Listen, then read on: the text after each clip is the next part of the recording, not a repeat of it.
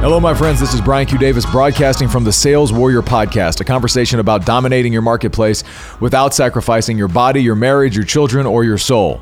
And today's topic is this: the power of language in commitments. Sit back and relax, and let's get started. So we're still at the beginning of the year, and people made their resolutions. And one of the ways that resolutions are formed is we say, I'm going to start, or I need to start, or I want to something. And we're now in the beginning of February, which is mostly the time period of the death zone of most resolutions. And I'd have you consider that the reason most of those resolutions are dying on the battlefield of commitments is linked up to how we phrased and framed those commitments in our mind.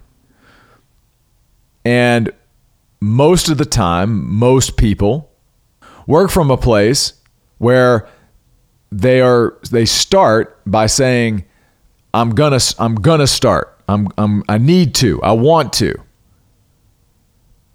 And what happens with that particular that language is that A, it robs us of power, but B, it gives us a door out. It gives us a door out in case we don't. And here's the thing with powerful commitments is that if there is a door out, most of the time we'll take it when it gets hard. So one small shift in language can change this and start to put a marker in your mind and in your heart about how committed you are to a certain thing. And it's the shift between I'm gonna start to I will. That simple language shift to I will. I'm not gonna start eating better this week. I will drink a green smoothie every day this week. Better is another one that's power leaking word. I want to do better this week. What better than what? Like, that doesn't mean anything. You can do better this week and then make a judgment for yourself at the end of the week and go, well, yeah, I did better, but not meaningfully better. So it's a false lift, right? So this is I'm sharing this podcast because I've seen this in some associates recently, and in seeing it in them, I started to look and see it in myself.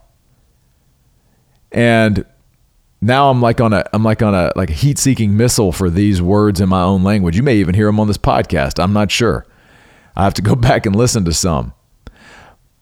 But in your own language, if you start to become aware, and hopefully that's what this podcast does for you, is it illuminates weak language in your own writing and speaking so that you have the choice to start eliminating it and choosing more powerful options in the way you speak. Because oftentimes our commitments our language is not caught up with what our commitments, our intention with our commitments is one thing, but the way we speak, or maybe we used to speak, has not caught up with where we're going in terms of the level of commitment we have today.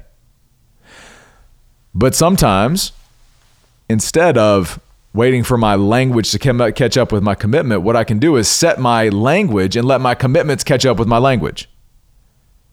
Because what happens when you move from a place of I'm going to start to I will, is that the minute it gets tough, the minute that the pain happens and the discomfort happens, you have this marker in your mind of I will. I said I will, not I'm going to start.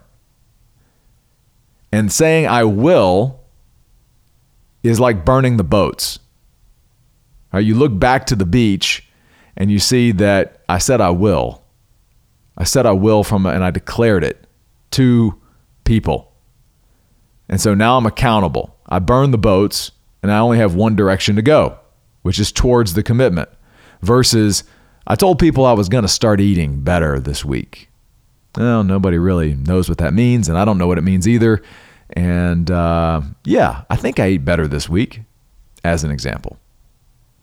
So right now in your life, where are you using language of wandering generalities that is getting you out of moving towards the commitments that you want to make happen, that you have said you will make happen? Where does that exist? Where does that exist in your life right now? And what are some words that you will eliminate from your vocabulary, both written and spoken, that are robbing you of power and ultimately undermining your own commitments? And write those things down so you can actualize them, you can see them. What are the words that are giving you an out? And replace those words with "I will." And burn the boats on the beach so that you can make powerful progress towards the commitments that you know in your heart will serve you, your family, your business, your clients, and ultimately the world. That's what I got for you today, my friends. This is Brian Q. Davis signing off from the Sales Warrior Podcast, a conversation about dominating your marketplace without sacrificing your body, your marriage, your children, or your soul. Thank you so much for listening. More to come.